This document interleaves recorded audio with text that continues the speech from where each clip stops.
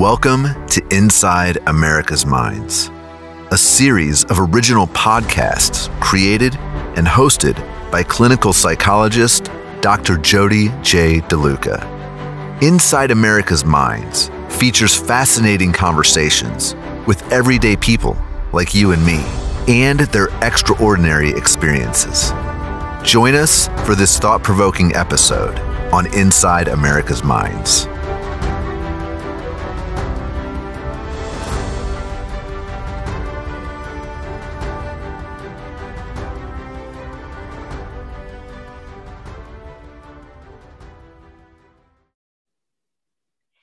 Hello, I want to thank you for joining us for another incredible Inside America's Minds. Today, I have the phenomenal, the invincible, the incredible Dr. Mary Jo. You got to help me, Podgurski. Did I say it right? You did. You were right. Okay, absolutely. Good. A kindred spirit. We haven't known each other that long, but I am so honored and privileged and delighted to have you on the show. Thank you, Mary Jo. Thank you, Dr. Mary Jo, for being here. Yes. Well, thank you for inviting me. I feel the same as you. We just met, and I knew right away that we have so many things in common. It's like our cores are the same stuff that makes us tick. So yeah, this is quite an honor. Thank you for inviting me. Absolutely, and especially this month. Yes. Especially this month. Mental health, I really believe, and I'm sure you've heard people say this, and that we are in the middle of a mental health pandemic. Yeah. We are not even scratching the surface of how much this has troubled some people, the isolation. And my primary work is I serve young people. That's always the way I say it, Dr. Jody, because I feel that's what I do. I serve them. And we've had some challenges with young people in the last year and a half. And adults as well, but my heart is with those of us who are reaching out for adulthood and who they know where they want to go sometimes, but the path can be really bumpy. And that's my role, is to be another adult who is trusted, who can be a mentor. That's my focus, and I'm honored to be able to do that. Well, you know, when I listen to you talk and I hear about all the accomplishments in life and what your passion is, it definitely is the younger generations. Oh, I mean, and you are a registered nurse. I am. You are an education doctor. You are a counselor. You are an author of multiple books, which we're going to also talk about. Like I said, and you keep doing things and you keep creating. And what's the secret? What's the secret? I gotta be from my heart. I believe that life is very short, and it's a gift. And aging is a gift. I think I shared this with you when we were talking. I have a young person I'm seeing now who is 12, and we've seen each other 3 times on Zoom for an hour. The typical talking work that you do.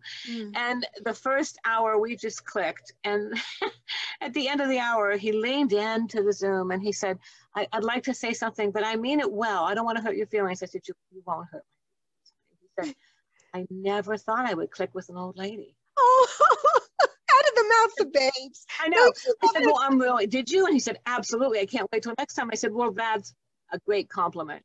So age is a gift. Why do I keep bubbling? I recognized my mortality when I was 23, when I was an pediatric oncology nurse. And I knew I wasn't going to live forever. I actually came home from work and said to my poor husband, honey, we're going to die. And he went, what are we going to have for dinner? You know, like, let's not worry about death right now. But I was 23 and we wrapped 10 or 11 small bodies and took them to the morgue every week. How did you do that? First of all, a pediatric oncology nurse working with the most vulnerable of populations with such a cruel disease most of the time, not all the time, but no, but for children it's always hard.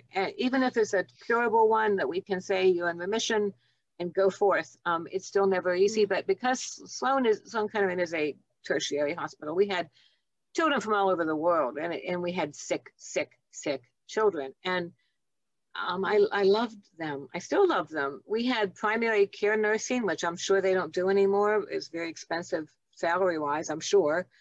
And I was assigned a number of children who were my primary patients.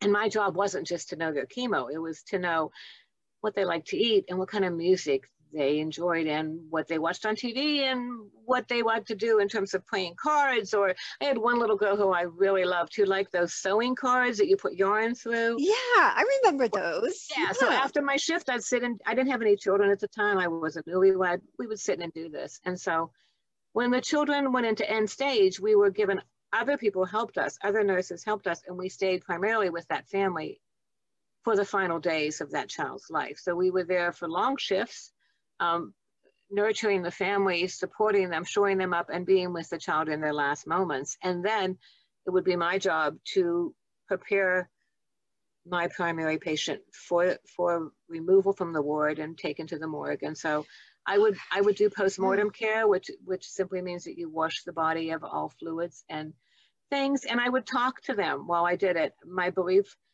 system is that maybe they could still know that I was there. And so I would cover their bodies and wash an arm and then cover the arm, just as I did when they were alive. So I respected their personhood and their modesty. And I would talk to them. I'm so glad you and I were together for a while in this life, and I really enjoyed knowing you. And then I would take them to the morgue myself. I wouldn't let anybody else do it. Once I took a little one, a 7-month-old, and I carried her in my arms. And I took the service elevator that only employees use, but an employee got on and said, "Is the baby asleep?" And I just said, "Yes." Oh, I have to ask you though, I mean, that you're putting yourself right in a zone where the most difficult of all, with the loss of a child, why that particular specialization as a nurse? Do you remember that moment in your life, Dr. Mary Jo, when you decided this is what I'm going to do? And then how did you do it? How did you compartmentalize it and get through it as a nurse yourself? It's a wonderful question, Dr. Jody. I will tell you, I knew I wanted pediatrics the minute I started working. In school, I knew I wanted pediatrics. I worked at Children's Hospital in Pittsburgh first. And then when we got married, we went to New York City, and I thought, wouldn't it be amazing to learn more? Because I was new. I was 3 years into nursing, to learn more about pediatric oncology. So that's what I applied, and I got the job. And the hospital was amazing. They gave us in-services. We talked about everything, and we were able to feel what we felt. I don't know that I gave as much as those children gave to me, and that's the truth. So all these years later, I'm 71, I still feel the grace of being in those rooms at that time. And I was raised in early nursing training. I went to school in '68. We were told not to show emotion. Really? Well, it was a long time ago. And one of the children died, and I went in the treatment room after I'd taken the body to the morgue, and I was cleaning up the stuff that you have around sickness, the IV, and I started sobbing. And there was a nurse's aide we had on the unit who was a nurse in mainland China, but when she got here as an immigrant, she never was able to get her nursing certification. So she was considered a nurse's aide, but she was amazing. And she came in, and she was Buddhist. And she said, "Why are you crying?" I said, "Oh, I'm sorry, I shouldn't be crying." She said, "No, of course you should be crying. You should cry in front of the family, so they know that you feel that your heart hurts too." And then she comforted me. She said, "Sit down." And I sat down. And so many people taught me how to listen. My father taught me how to listen. He never had a degree, Dr. Jody. He always put whatever he had in his hands down, and he listened to me with all of him.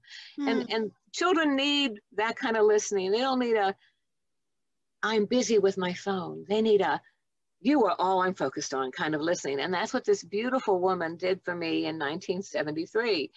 And she said, "Why do you think you shouldn't cry?" And I told her, and she said, no, you must show your heart."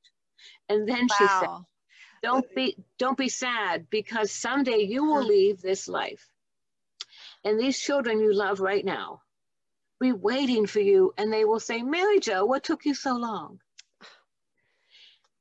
I got a lot more from that than I gave, Dr. Jody, I did. But it was a pivotal moment in my life. It was a moment when I said, you know what, this is all I have. I am not going to waste these days. So I get up in the morning, I say my prayers, I'm thankful for the day I have, and then I do it. And I do it with as much gusto as I can have. and then I'm done for the day, and then I start again tomorrow. And that's been my life philosophy. So I have to go back to little Mary Jo. I have to go back. Your first memory as a child. Oh, wow. My mom was mentally unstable. Not as a bad way to say it. She had clinical depression, was undiagnosed. Okay. And later, whenever I was older, I got her therapy. And she loved it. She actually said to me one day, you can just talk to this person, they make you feel better. Isn't that amazing? But in my family, it wasn't appreciated. I even talk about this in my book, Sex Ed is in Session. I talk about this. Okay, and we have to talk about that book yeah, too.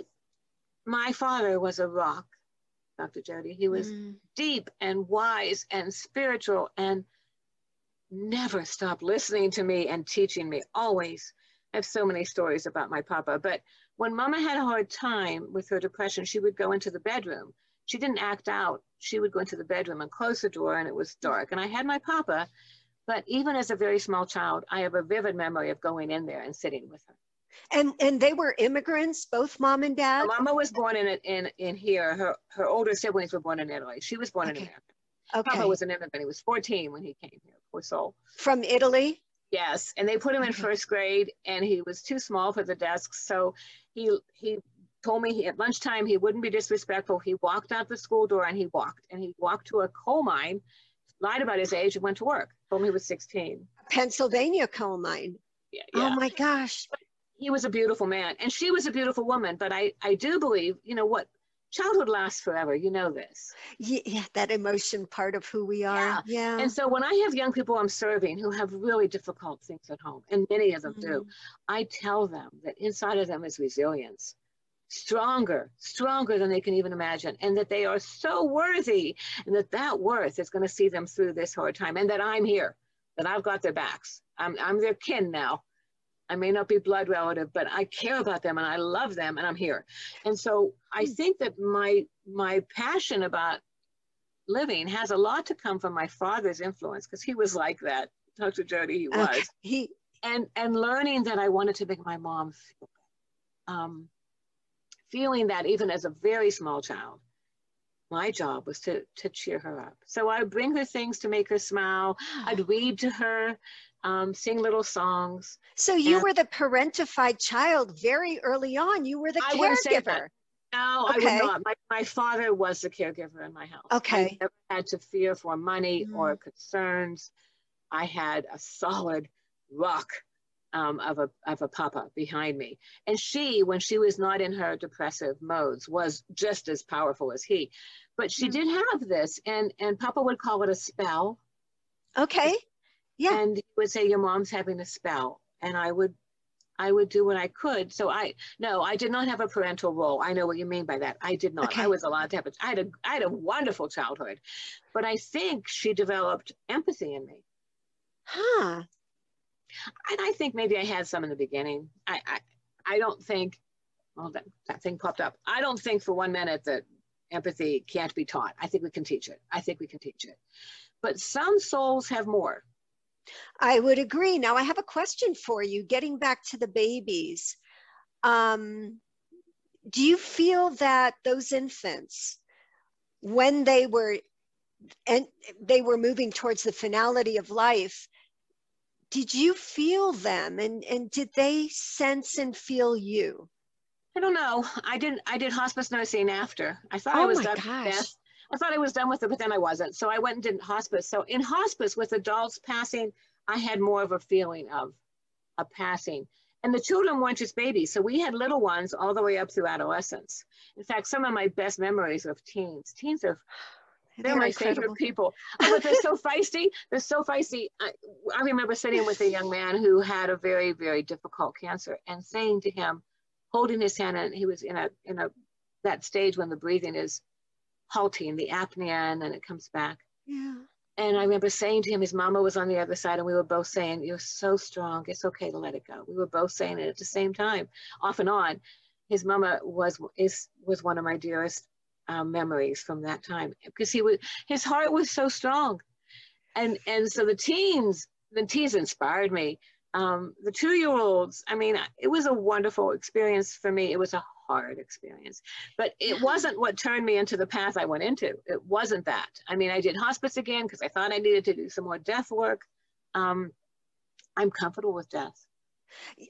And not everybody is. So I have a strange question. Okay.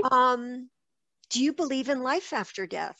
I do, but I don't think everybody I believe everybody has the right to have that belief, whatever belief they want is what I'm trying to say. In fact, I write these books called the Nonnie books. I'm a Nonnie, that's a grandma in Italian. Yeah. And I've written 12, and one of them is called Nonnie Talks About Death.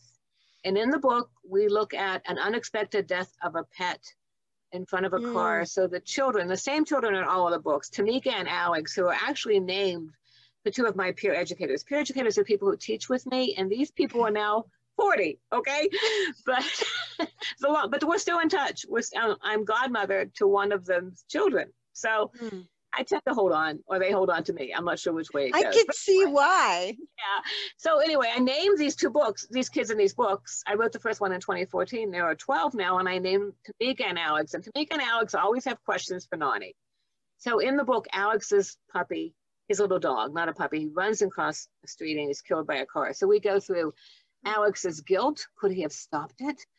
Alex's pain. In the book, we make a collage of his dog's pictures, and we deal with that grief. And then Tamika's abuelito, her grandfather, he's from the Dominican Republic, has a long illness. I don't name it.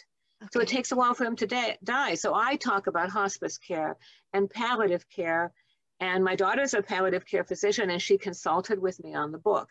So that was what my book was supposed to be. I had a storyboard. It ended at the end when the deaths all happened. We had grieved, we had settled. And then the children were supposed to say, Nonnie, what happens after you die? And Nonnie was supposed to say in my storyboard, no one knows for sure. And then, Dr. Jody, I thought, what a cop-out that is. Because my books are about looking at the elephant that nobody talks about, that big pachyderm in the corner. And so I said in the book, Nonnie goes, everybody believes something different. Let's see. And then I went to 13 of my real friends, real human beings, and I asked them what they believed. So everybody believes something different. That's what I said. The diversity. Wow. I interviewed 13 people, and I alphabetically went from agnostic through all of it. Muslim, Judaism, Christian, Tao, Buddhist. I did it all. And then at the end, I ended with Wiccan. Oh my God. I interviewed a friend of mine who's a native person of Navajo roots, Dene people, and talked about her belief. They're all in there, and we don't say what's right and what's wrong. And then at the end, they say, well, Nonnie, what do you believe? And I have a picture of my parents that my illustrator drew. And I said, I have the same belief system that my parents gave me. And I believe that there is a life after death, but Nonnie respects everybody's belief. And you know that. I love it. So that was honestly a surprise to me. I did not intend to go there, but I do focus groups for these books, Dr. Jody, and I do 3rd and 4th graders, 5th and 6th graders, and 7th and 8th graders. In the very first focus groups I did, one of the 5th graders said to me, why don't you answer this question right? Oh, with regards to death and dying? What happens after you die? And I said, because there's no answer for it. She said, well, there are people who have beliefs. And I went, yes, you're right. There are. I will ask them. So the pictures in Nonnie Talks About Death, those 13 people are all real. Now, how was the book received? What was the I don't sell them very much. I probably Why not? They should. They should be in every school system. Well, they should be. Some of them are a little controversial. I did Nonnie Talks About Sex, of course, because I'm a sexologist. That's one more thing you do that we have to talk about. And you're a doula. But I want to go back. You said hospice and palliative care, and then you talked about your daughter who's a physician and palliative care. Can you tell the audience what palliative care is and what the mission of hospice is? Because I think there's a lot of misconceptions about that. Oh, so much. People are afraid that if their loved one gets palliative care, that means they're at death's door. And that is not true.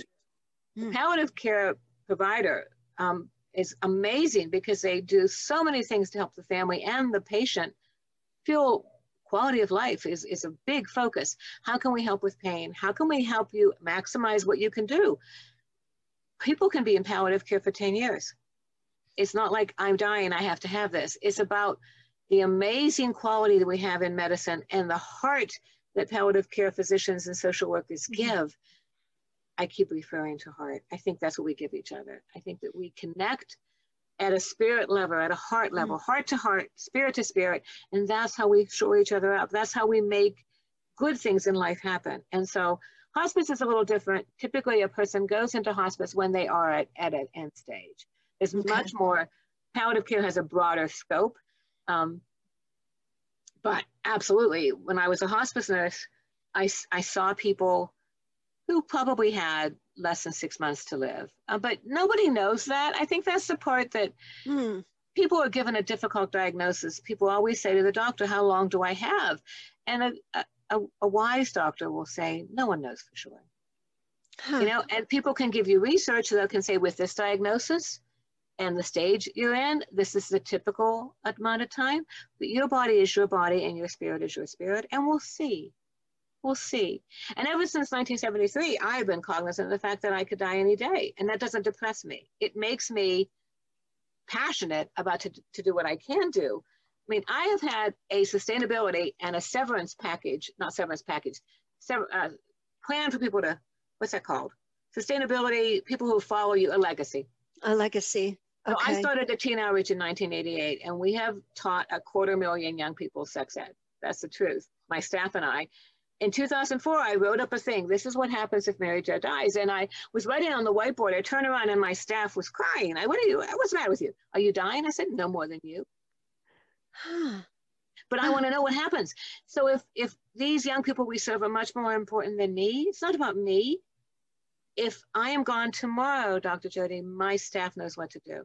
In COVID, with difficult situations, my staff did not abandon one teen that needed us, not one. We saw them virtually. We went to their homes and dropped off packages of activities to do and food, and we waved at them from the porch. We shouted at them from our cars.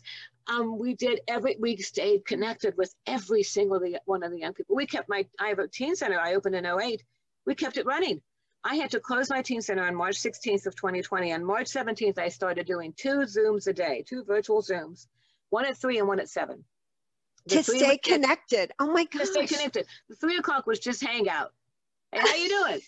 And if the kids were having a hard day, you would know, because all you would see is the top of their head. And they would gradually show you all of them. And then in the summer, we did 10 summer camps, virtual summer camps.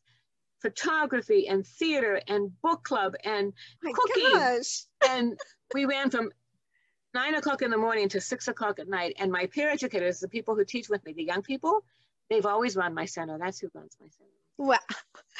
And I can think of so many parents that would have loved if their children was part of what you offer. It's a very popular center. We're doing summer camps again starting on June 8th. If you put my information in your chat, I will be happy to register people. You don't have to be local. It's virtual. Well, and I do want you to be able to tell us, and so people, the audience, can reach you that way and look at the camps. So you have this incredible life, and I know you're also a doula. Tell us what that job description is, because I know there's a lot of misconception about that too. There are.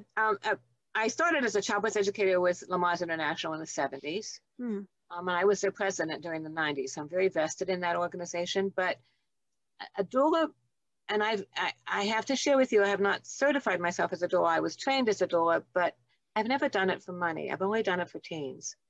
So I don't have a process. Teens. So a doula for teens. Right. I don't have a process where people pay me to be a doula. I only go with young people who need me. And you're a registered nurse as well as a doula. So a doula goes with somebody into labor. A death doula is there at the end of life. So yeah, I've only met one other than you though. Yeah. So people would say to me, I don't understand you. You're at birth and you're at death. And I say, well, it's all in a big circle. Yeah, it's all in a big circle. Oh my gosh. Well said. It's true. And being a birth doula means that sometimes you sit back, sometimes you crochet because people don't need you, but you shore up the couple, if it's a couple or the person, and you're there through it all. You're there through the labor, the birth, the postpartum. With teens, I always not always, but I often would have to run out and buy food for them. Because after you have a baby, they'll give you hospital food. And I knew these 16-year-olds were like, eh. Yeah. So as soon as I knew they were safe, I'd get in my car and run over to get them something they wanted. There's a hot dog place in our community that's very popular. I'd run out and get them stuff and bring it back, and they would wolf it down like they were starving because they'd done 17 hours of work. Having a baby's hard work. Right. Yeah. But I started teaching sexuality because of one of those kids. I was pregnant with my first baby, so that will be, I say this out loud. I can't hear you. 40 years ago. I don't want to say her age. That's not fair. But over 40 years ago. And so I'm pregnant with my baby, and this woman calls me and said, I understand you help teens. What I did is I took them out of my childbirth classes, because I'm sitting there with 6 couples who are happy or pretending to be happy. And then I'd have this one 15-year-old, and the couples would be kind to these teens, but they had no support like the other people had typically. So I made a night just for teens, Dr. Jody. I made a night just for teens, and I fed them, and I made it free. And so the kids would say I was the 3 Fs: food, free, and funny. They said I made them laugh. So I was not going to be a doula for these kids. I was just going to get them through pregnancy, right? And I got a call from a woman one day, and she said, my daughter's pregnant. Can you help her? I said, sure. 6 o'clock at night. I'm teaching in my home. She said, no. She's in foster care. She can't come to you. Can you go to her? I went, sure. Now, I ended up doing home visits all the time. For teens, pregnant teens. But I had never done one at that point. But I had a crocheted uterus, Oh my God, you did not. Dr. Mary Jo. I do have one. So I drove to this house, and the foster mother was very sweet. She said, she won't talk to us much. So I go in the back room, and the room is darkened, and the door is closed, and I knock, and there's a grunt. I come in, and she's got a blanket over her head. And I sat down, and I said, hi, I'm Mary Jo. I'm going to help you get ready for the birth of your baby. And she said, who the fuck do you think you are? And I said, I think that I'm Mary Jo. I'm going to help you get ready for the birth of your baby. So I saw her 2 times with the blanket. And one time when the blanket came halfway off. And I never saw the 4th time because she went into labor. She called me at 10:30 at night. And this is what she said to me, not hi, not my name. She said, ain't nobody going with me. I said, you having your baby? My water broke. Okay. What do you mean nobody's going with me? I got nobody. You want me to come? I don't care. I said to my sweet husband, I'm gonna go to the hospital. I'll be back in a couple hours. I didn't come home for 19 hours. Because that's how long it took for her to have the baby. And remember I told you I was pregnant. I had decided at the end of that 19 hours that I did not want to have a baby. Let's just cancel this. It was tough. She was 12. 12 years old. Oh my gosh. And it was a hard situation. And I helped what I could do. When you die or when you give birth, you're pretty much alone. People can be supporting you, but it's still just you. That's and she true. Was so brave. And I rubbed her back, and she cussed at me, and I rubbed her back. You just didn't go away, but she didn't push you away. I had told her I would stay. So I told the other nurses in the room, I was not working, I was a doula. I said, she doesn't want to see the baby. Can you make sure that happens? Because she had chosen adoption.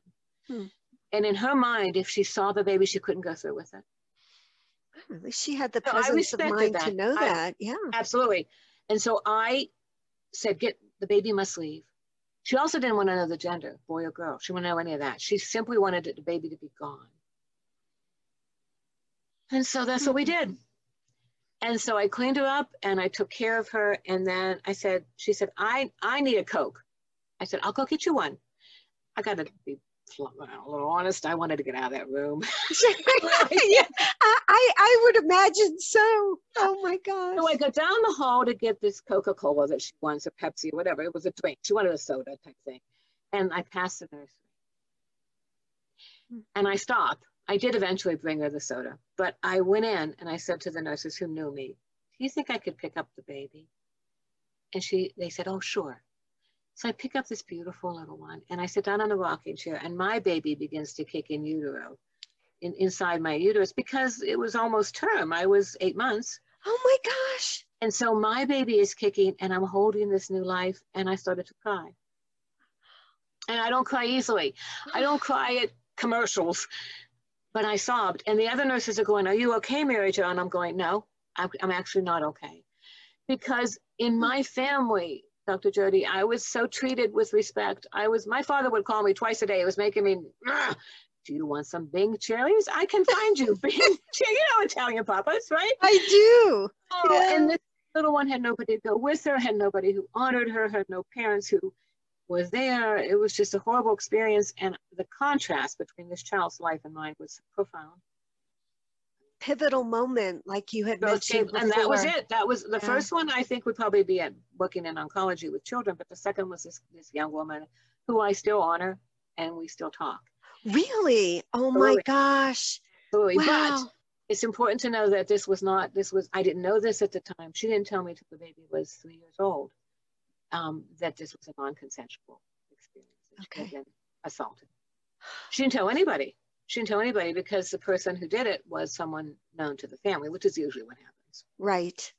But it was because of her and her courage and the beauty of her spirit that I decided to teach sex ed. I went home and said, "I'm going to talk to kids about sex." And my husband was like, "Oh."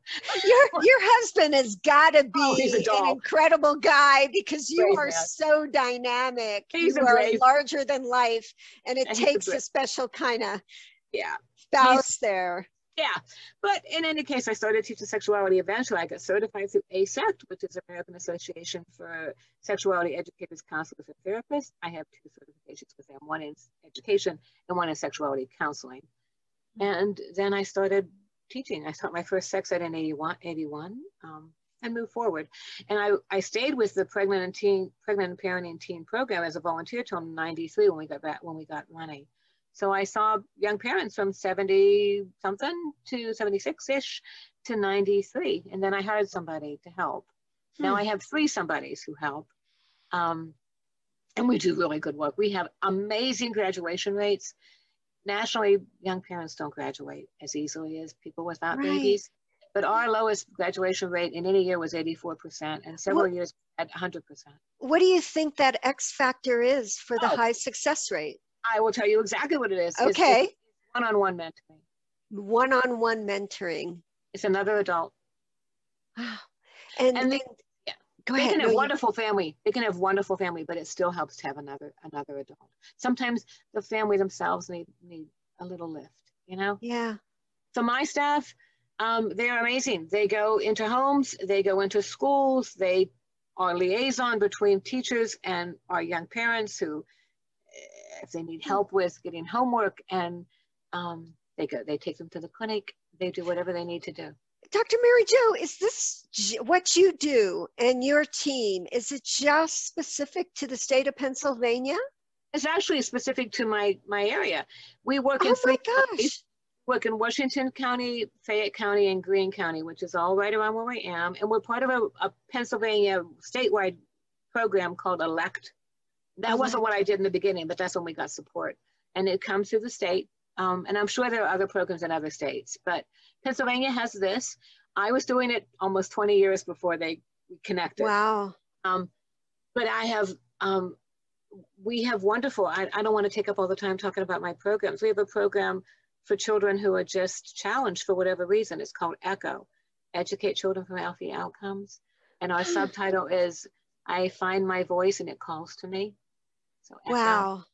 And so those kids, for whatever reason, see, Children and Youth gives us young people for this program. JPO, Juvenile Probation, gives us. I wish it was national. There's such a need for it, especially now. I don't know how to do that, to be honest. This, you know. The president, our current president's wife, is an educator. She would be the first door I'd knock on. Yeah. Hey, you know, but hopefully people listening to the podcast, this is a gift. And especially now our young people are suffering so much with this pandemic, because what is the natural, origin of teens and young people is to socialize, is to learn, to practice who they're going to be. Yeah. So you have 3 children. We do. They're grown. They're wonderful. I have one who works with me. Isn't that a gift? Wow. What a gift. It is a gift. And she's part of my sustainability program, of course. She will cover, she already does so much. She has created our fundraisers. We did a seesaw marathon last year because it was spaced for money for our teen center because we had lost some funding, and we raised a lot of money in a 1-day, 24-hour seesaw marathon. The teens responded. We had over 200 kids involved. It was beautiful. And then my second one is a palliative care doc, and my youngest is a son, and he is an engineer. And they're all three amazing parents. They have wonderful partners. And I have 6 grandbabies. I mean, oh my gosh. And do they live locally? We're all within an hour of each other. Isn't it wonderful? Wonderful. Yeah. So Nonnie. You're a Nonnie, for sure you are. Nonnie. Yeah, oh, they're so beautiful. They're so beautiful. But I have a policy of not talking about them too much because they're young and they can't give me permission to talk. Ah, you respect people of all ages, especially the young, and they know that. They sense that. I believe we're all worthy, Dr. Jody. I think we're born worthy. I think that you don't have to earn worth. You have it. What you do learn is how to grow and how to help others and how to develop yourself. But your worthiness is inborn. I think that you're worthy, I'm worthy. That's my tagline now. Each person's a person of worth. And it's not always to hold to that. Each person is a person of worth. Say that again. That's so powerful. Each person is a person of worth. I have 2 teens who tattooed that on their bodies, which oh my gosh. I know. Well, it changes them. They believe in themselves, and you give them hope and humanity because you listen and you value them, and people need to be acknowledged. But it's already there. This is the part that makes me sad. Every child needs an adult, and I didn't say this first. This was said by, can't think of the theorist who said this. My mind just went blank. Grafenbrenner. Okay. Dr. Grafenbrenner said that every child needs somebody who is crazy about them, who accepts them as they are, who loves them for who they are. And that's what I tell the young people. They always say when we say goodbye on a Zoom, I love you, Mary Jo. I say, I love you too. I'm not afraid of that. And a lot of people they want all kinds of professional boundaries. But I learned in my young life from my Buddhist friend, I show my heart. I show my heart. I'm not afraid to show my heart. And I take call from them. I take call. I have not turned off my phone since 1970 something. Oh my gosh. So it's with me all the time, and they text me. And you're so up on the technology. When I teach, I write down on a whiteboard my name and my cell number.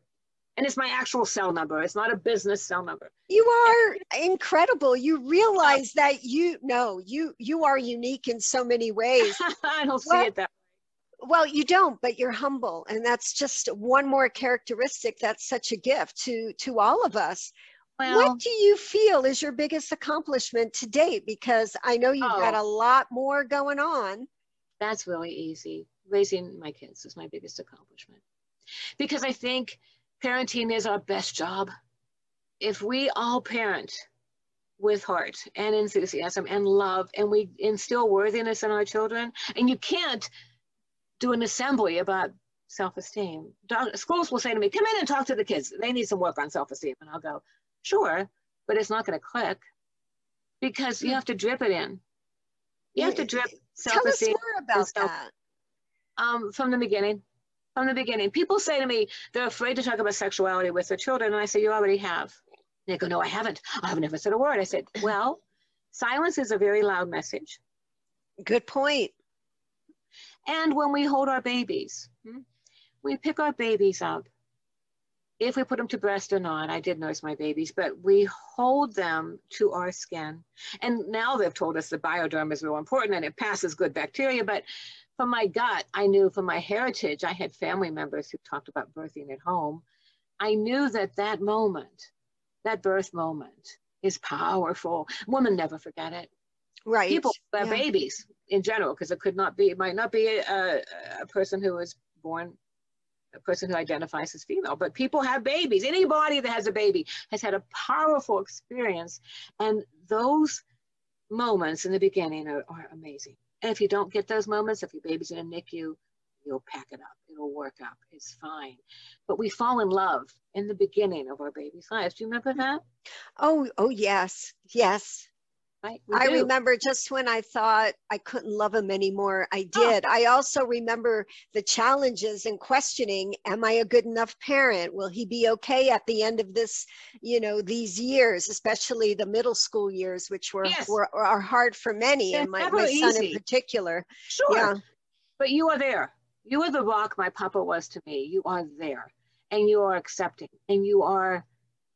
I said to myself when I had babies that I would not use a tone of voice with them that I would not use with a coworker or an employee. Doesn't mean I didn't succeed. I didn't succeed. Well, I know I didn't succeed. I'm gonna tell you. But if I wouldn't say to my coworker or my staff person, "What the heck is wrong with your office? I can't even walk in here," then I wouldn't say that to my kid, right? My young person growing up. Parenting is everything, and we don't have enough support for parents. We don't teach parenting. And that's true. And what would you say to parents that are having, especially now?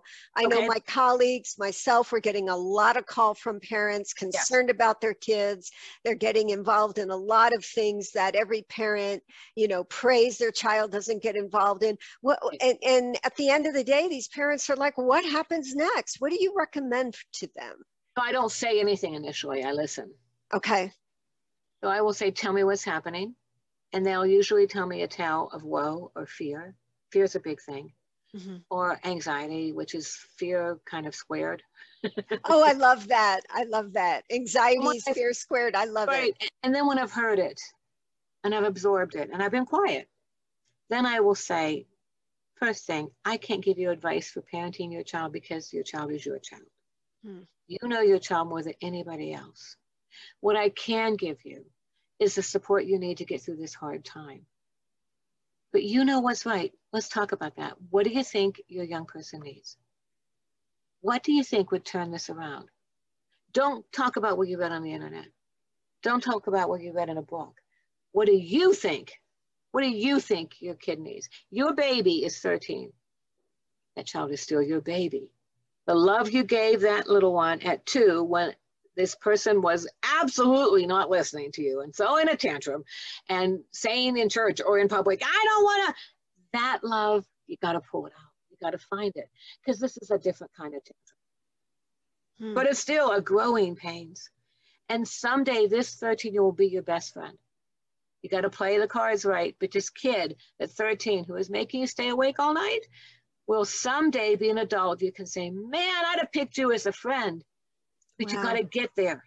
So let's talk. Tell me what you think this little one needs, this 13-year-old needs, this 17-year-old needs. What did you need at 13 and at 17 that you didn't get? Wow. Wow. What a great question to ask a parent. What did you need at the same age the child is at present date? Wow. Wow. And what do they say usually? Are they able to answer? Do they have to think about it? Sometimes there's a lot of tears. Yeah. Like I told you earlier, childhood lasts forever. Yes. So you're talking to a parent who's at the wit's end with a 13-year-old, and I say, what did you need at 13? And sometimes they go, and they're like, oh, well, and it comes out. There's nothing easy about this. I don't want you to think I'm some magician. I'm not. There's no easy answers, but the answers are never the same. And that's a key to listening. I don't have a rote set of words that I would give anyone when they come to me for support. I don't give advice. I listen, and then I help them find what they already had. If a child says to me, I'm X about their sexuality, I lean in and go, what does that mean to you? What a great question. And there's so much more of that today. And when I say that, it's children, adolescents, and even young adults questioning their sexuality. What do you think about that? Why does it seem to be more prevalent? Because we certainly are getting a lot of more calls about that, involving gender identity or transitioning. What do you think? This is my opinion. Okay. It's not data-based, my friend. I think it's always been there. Okay. I think there's always been searching. I think there's always been questioning. There are some cultures, we don't happen to have one, that has more than one gender. Native spirit, it's called two-spirit. Navajo people have male, female, and a people who are like feminine and masculine too. And they're considered holy, special, sacred in their tribe. The opposite of Well, how our I don't- society perceives. This is what I maybe. tell parents. Yeah. Let your child lead you. Try to figure out what's making them question, but not because they have to tell you. But in your heart, think, what's going on? What's going on?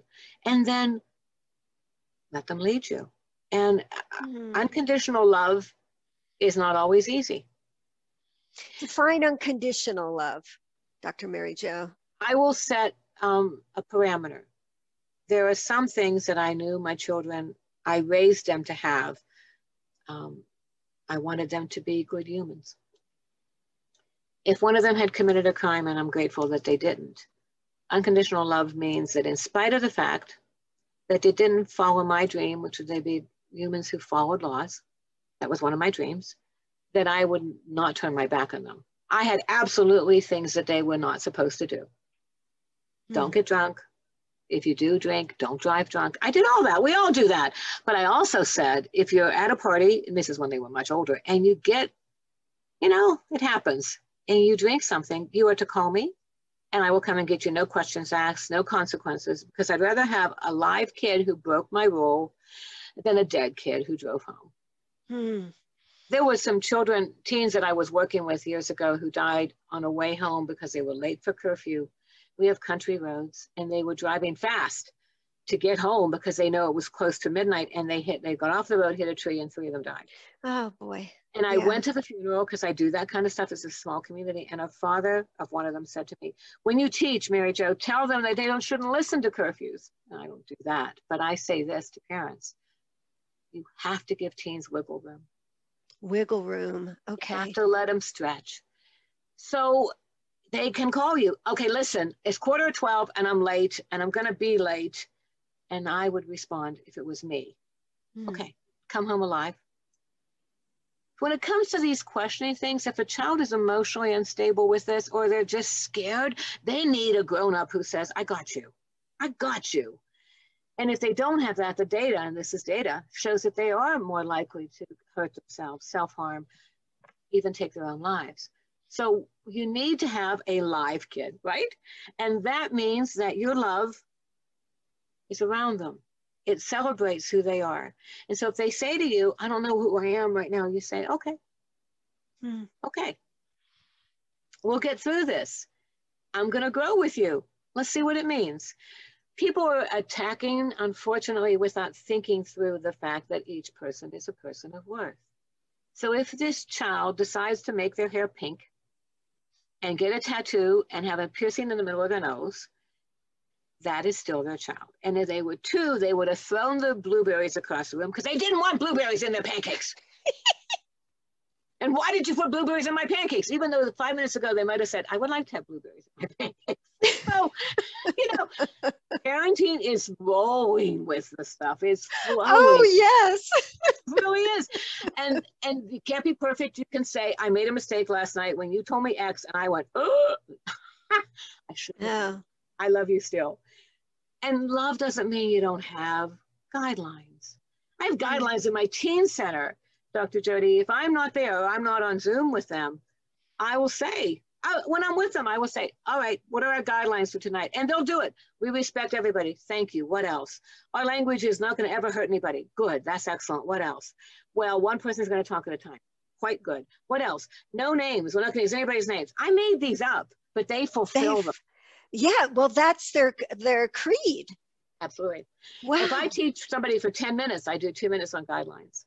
Wow. And why do you think they listen to you? Why do you think that they allow you to influence them when we know adolescents are all about pushing back? What is it about you? I mean, I see it. I let them push back.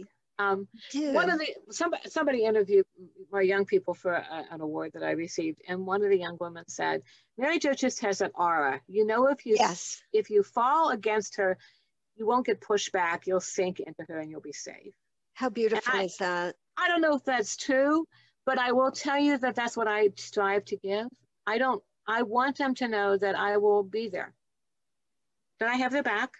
That I also know they can do it on their own. Like when I first opened this teen center and I said, I'm going to hire teens to run it, people were like, but I've done it since 2008. All kinds of kids, diversity in every which way, and they get along. We talk about the hard stuff. We talk about race. We talk about gender. We talk about sexuality. We talk about homework. We talk about standardized testing. We talk about how scary it is to not know what you want to do as a senior and everybody thinks you're supposed to know. We talk about the phenomenon of not having enough money for college and wanting to go so bad you can taste it, and applying for scholarships and your grades just aren't high enough to get academic ones. And maybe you have a parent who doesn't want to fill out a form because they don't want to admit that they can't afford to get you there. We talk about what it feels like to be abandoned, to have a parent walk away from you. We talk about divorce. We talk about what it feels like to have a new adult in your life all the time. That's one of the hardest things teens tell me that they go through. Really? Oh, so your person, your parent, your mom, your dad, whoever it is, has a new partner. And you don't know this person or care about this person, but all of a sudden this person takes a parental role and starts to make rules and jurisdiction over you. And I've talked about, we did lots of programs on drug and alcohol use, and we did a beautiful play. The kids write their own plays. I don't do them. We have a group called Real Talk Performers. And we did a play, it's on YouTube, and it's called I'm Not That Drunk. And it's about people saying, I'm the least drunk. That's what it's called. I'm the least drunk. See my brain. I'm the least drunk. And we're doing this play, we're getting ready. And I said to one of the young people, so what would you do if somebody was your friend and you knew they were drinking? Would you get in the car with them? They were, no, we shouldn't do that. No. And then one of the boys said, what if it's your mom? Wow, how powerful is that? So powerful. You asked me why they, I don't expect them to listen. I expect them to mature, and I empower them to be who they are. So we have guidelines at the center. They open, they close. Because of COVID, they all wear masks, they distance. We have a food policy. So they're like waiters. If we have pizza, they all sit in their seats with their masks on, and one person goes back and forth on the pizza like a waiter and brings them, they want pizza with pineapple or they want pizza with sausage, and they bring that to them.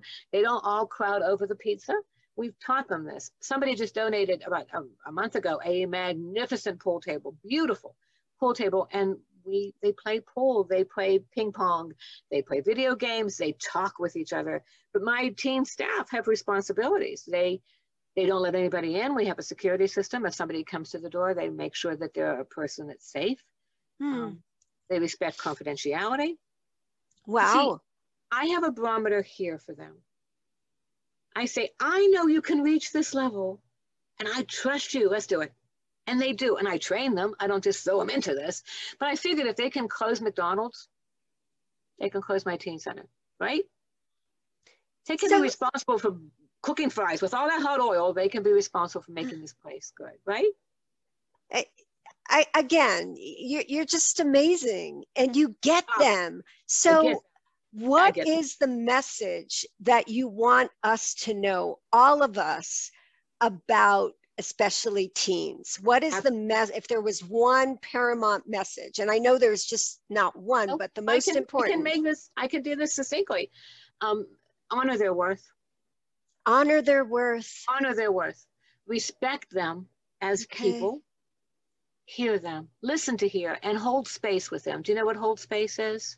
Yeah, explain it to our audience, though. Yes. It's a hospice term more than anything. When you hold space, you are there with someone. You know how we go to a funeral home and you say your condolences and then you go sit down? That's why you sit down. You're there. So the bereaved can look up and see your person. So when I hold space with a teen, I don't talk. I say things like, would you like me to sit with you? You're having a hard time. And they always say, and I do. And I sit. One of my favorite books is about a rabbit who listens. It's called The Rabbit Listened. I just read it. It's on my YouTube channel. I read it for Read Together in America Day, whatever that was called. All the other animals try to help the child in the book, whose name is Taylor, because Taylor's blocks were knocked down by the wind. And the animals all come, and the chicken wants to talk, and the bear wants to be angry and knock something down also. And the snake wants to go knock somebody else's down. And Taylor doesn't want to hear any of this. But the rabbit comes and just sits down. The rabbit listens. And in time, Taylor gets mad and talks and wants to knock something down and does all those emotions. So if you're a parent or a trusted adult in a child's life, look at that young person as worthy. See them as worthy. Respect their personhood. Listen to hear, not to talk. Keep your mind empty. Don't have a thing to say next. You're hearing them. And then hold space. I'm right here. I'm not leaving. The worst thing I would ever do would be send a kid to a room. They don't need to be in a room. They need to be with me. Even if they're mad at me, even if they don't want to be with me, I need to be in that space with them, and they need to see me, and they need to know, like that 12-year-old, that I'm not leaving. Wow. I'm not going. I am right here. You look up. There's a piece of research I love about doulas that had people as doulas not speak to the people in labor, not touch them. They just stayed. And after the birth, when they asked mothers what they felt would help them, they said, that woman who never stayed, that never left, that person who never left, that's the person who helped me. So your life has been incredible, remarkable. You're very humble, but it keeps going. You have so much to share with the world and our nation, with America. The biggest challenge, the biggest challenge in your life, Dr. Mary Jo. Ooh, I'm very blessed. I don't have very many challenges. I've been very lucky. I've had a couple of health things in the last couple of years. I had a breast cancer in 19 and a year of chemo. And some chemo stuff still. Ironically, since you were in oncology, pediatric oncology nurse. I knew what to expect. I wasn't surprised. But I got to tell you, I don't see that as a challenge as much as something that just happened. And you play the cards the way they're dealt, and you do the best you can. I would say the hardest challenge I have is not being able to reach as many kids as I can. I would like to reach all of them. I would like to. A young woman said to me one day, "Why don't you raise all the boys?" I know a lot of wives would say that. Write a book for men or my significant other. I really raised a good son, but it's not just that. I mean, when I talk to boys, Dr. Jody, you should be in the room. I mean, first of all, I start at 6th grade. So by the time I get them to 10th, when they really, really need me, they know me, right? And so we're okay with each other. And I will say to them, let's get to the point. What do you really want in a relationship? So Nonnie talks about relationships. That was a hard book to write. It was harder than Nonnie talks. I bet. Yeah. So many relationships. But the good news is you grow with them. And I'm 71, as I said, I don't have the reach I had once. At one time I taught in 12 schools all by myself. My staff teaches now. I can't do that anymore. I need a nap in the middle of the day. I need a nap. God, that's all you need? You're just incredible. I can do with 20 minutes. I'm good. But I wish we could clone you. Oh, heavens to Betsy, no, that's not necessary. I wish you could have cloned my papa. I don't know how to explain how good it is for a woman to have a father like that. I can empathize and relate to that 110%. Right. Yes. People think dads are for sons, but if you're a daughter and you've got a dad like my papa, talk about self-worth, right? Talk about empowerment. Yes. I have never been thin, and I've never minded. This is the body I have. But in 5th grade, a boy on the bus called me fat. And I acted like it didn't bother me at all. And then closer I got to the house, it was 4 blocks. By the 2nd block to the house, I was crying. And when I got home, I was sobbing. And Papa was in the garden. He worked at a glass factory most of my life, and he had tomatoes. You would not believe the tomatoes. And he was working. And by the time I got to him, I was doing this. You know how you do when you can't stop crying? And he looked at me and said, "Oh, Filia, me, my daughter. What's the matter?" And he sat down in the dirt. He sat in the dirt. He put all his stuff away. He didn't have anything in his hands. And he said, tell me. And I did. And you understand, I've had classes in reflective listening. Nobody taught this man. He knew, he had it in here. And he listened to my story of my sadness. And he said, "Aw, come here, Bella. How beautiful. Your body is a container God gave you to walk in. Why would he have given you the wrong container?" Oh, how beautiful. Say that again, Dr. Mary Jo. Your body is a container God gave you to walk in. Why would he have given you the wrong container? Why would he have given you the wrong container? Right. And then I was done crying, and he said, "Tell me, where is this Kummer's face?" That means dumb person. "Where is this boy?" And I said, "Oh, he lives a couple blocks down." And want me to go kill him? I said, "Oh."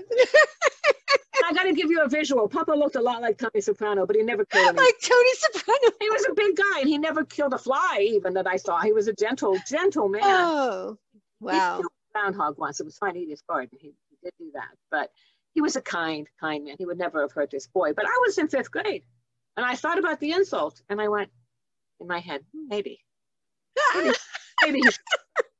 And then I figured that has a big consequence. So I said, "No, Papa, you don't have to." He said, "You change your mind, you let me know." And you know what? It sounds like you are so much like him. And what a wonderful legacy. I am like him. And I absolutely am like him. I know the audience wants to hear about your books, about the YouTube, all of that. I will, if you can put my email in yes, I can chat. Should I put it in the chat? Yes, let's put it in the chat and put it up there and then read it out.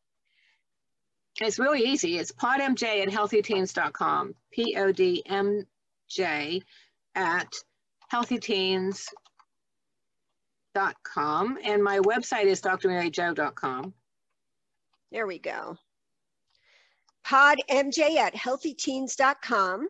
Right, and that's my website. Dr. Mary Jo Podgurski.com. And talk about the Nonnie books. Okay, so I have one to show you. If I can share my screen, if that's Absolutely. Okay. Yes. We're launching this tomorrow for Mental Health Awareness Month. Wow, wonderful. 12, and Nonnie talks about mental health, which was something I thought we really needed to do. I did really think that was important.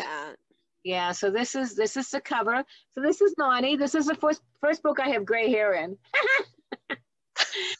And that's Tamika, and this is Alex, and those are the children in my book. And there's a lot of food in my book. I don't know why. Nonnie's always feeding them, but it could be because Nonnie's Italian, but you think, who knows? You think part of it? Yeah. So this is the mental health one, and then I can go to I have a picture of the others if that's okay. Yes, absolutely. I will get to that. Yes. Yeah. It's very funny. I think probably the best way to do it, Dr. Jody, is just to go through. Yes, let's do it any way that works for you. Oh, I don't want to take too much time. This is your time, Dr. Mary Jo. Thank you. I'm just going to go. What a gift. This is what I say all the time. Each person is a person of worth. We are each of us worthy. So I'll go through all of this quickly. But this is how the Nonnie books start. They're always with these two people having questions. And these pages are for it's to be done with a parent or a trusted adult. So that's for interaction. And this is why I did this. And I just have some things here that we don't have. Suicide rising. Okay. Absolutely. Absolutely. Yep. So the elephant in the room is what I'm trying to work with, all these hard topics that people don't know. And so Nonnie talks about mental health. Tamika's older brother comes home from college, but he's really unhappy. And what we don't know is that his roommate attempted to take his life. And the LeBron found him and took care of it. So we talk about what does it mean? Because Tamika said her brother is big sad. So what does that mean? What does big sad mean? And then we talk about all the good things that people need to know. Here we are. You are worthy. It's not your fault. And we go on and we go on. And then I talk about my cancer, what it's like to be unhappy because somebody you love has something dangerous happen. How did your teens and your children today, how did they respond to finding out that you had cancer? They were lovely. I had a whole bunch of young men who wanted to shave their heads, but I wouldn't let them. Dr. Mary Jo. My littlest ones, I have twins that are 10 now. They're almost 11. And one of them really had a hard time with the idea of me having to lose my hair. And so I had a party and we had pizza and they put my chemo caps on and my wigs. I bought a pink wig and a red wig and a purple wig. My God, you're incredible. Thank you. But one of my main characters uses a wheelchair and she was my consulting author and Nonnie talks about disability. And so we talk about everything. We talk about, I have a wonderful, wonderful artist. PTSD. Oh my gosh. We talk about PTSD. We do. And then we talk about self-care. We talk about breathing and centering and These are my Nonnie books. So there they are. There they are. Wow. So Nonnie consent, Nonnie death, Nonnie disability, Nonnie gender, which answered some of the questions you had earlier. And where can people buy these books? On my website and on Amazon. They're all on Amazon. Oh, they are on Amazon. Oh, wonderful. Yeah. Nonnie Quarantine, I wrote in 3 weeks in March of 2020, and I had it in April, first week of April, I put it on my website, and I gave over 500 PDFs of it away for free. I didn't sell it. Oh my gosh, for the pandemic. It was for the pandemic, right? Oh, wow. Okay. Pregnancy and birth, puberty, quarantine, Nonnie talks about race, relationships, sex, and more trauma. And then that's it. I'm done. There's 12, but that's it? Oh my gosh. So I have to ask you this question as we come to the close, which we're going to have you back. We're just going to have to. Anytime, love. Anytime. One word you would use to describe you. One word. Blessed. Blessed. Wow. Absolutely. When you do what you love, as much as I love what I do, there's no work involved at all. None. I'm lucky to do this work. I'm lucky to have support. I have a wonderful husband. I have wonderful children. I have amazing grandkids who can do no wrong in my eyes. No, I am a very blessed person. You are a gift. Oh, so are you. So many of us. Thank you. A message. I've never tried to be bigger than my little community, though. My dad always said, bloom where you're planted. So I've always bloomed right there. But it needs to spread. The seeds need to spread. If there was a message that you would like to leave our audience, especially with everything the world has gone through, what our country, what America has gone through. Sure. What would that be, Dr. Mary Jo? So easy. You are worthy. You yourself are worthy. You got it when you were born. So all you have to do, and I know it sounds simple, but it's so true, is feel your worthiness. And if you do, people won't take advantage of you as much. You'll be able to walk away from crises by saying that really was horrible, but I'm still standing. You are worthy. Dr. Mary Jo, thank you so much. Thank you. It was such a fun to be with you, Dr. Jody. Oh my gosh, I am like, I'm going to carry you with me for a long time. Dr. Jody is very happy. Pocket, love. Put me in your pocket. I'll put you in my heart. Thank you. And then I have learned so much from you that I'm going to pass it on. And as a therapist, what greater gift than to learn from somebody who's so incredible. So thank you. And Godspeed. Thank you. Same to you. Same to you. Thank you. Bless you. We'll see each other again. I know we will. Absolutely. All right. Bye-bye. Take good care. Yes, I will. This is Dr. Jody J. DeLuca signing off. Take good care, America.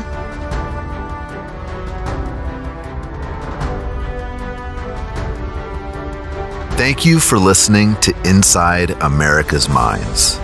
Don't forget to check out our YouTube channel, Inside America's Minds with Dr. Jody J. DeLuca. The views, information, and opinions expressed on the Inside America's Minds podcast series and on any other related social media pages are solely those of the individuals involved and do not represent the opinions of any third party. The content is not intended to be a substitute for professional psychological, psychiatric, or medical advice, diagnosis, or treatment. Always seek the advice of your mental health professional or other qualified healthcare provider with any questions you may have regarding your condition. Never disregard professional advice or delay seeking treatment because of something you have heard on Inside America's Minds or have read on any other related social media pages. For emergency situations, be sure to call 911 or go to the nearest emergency department.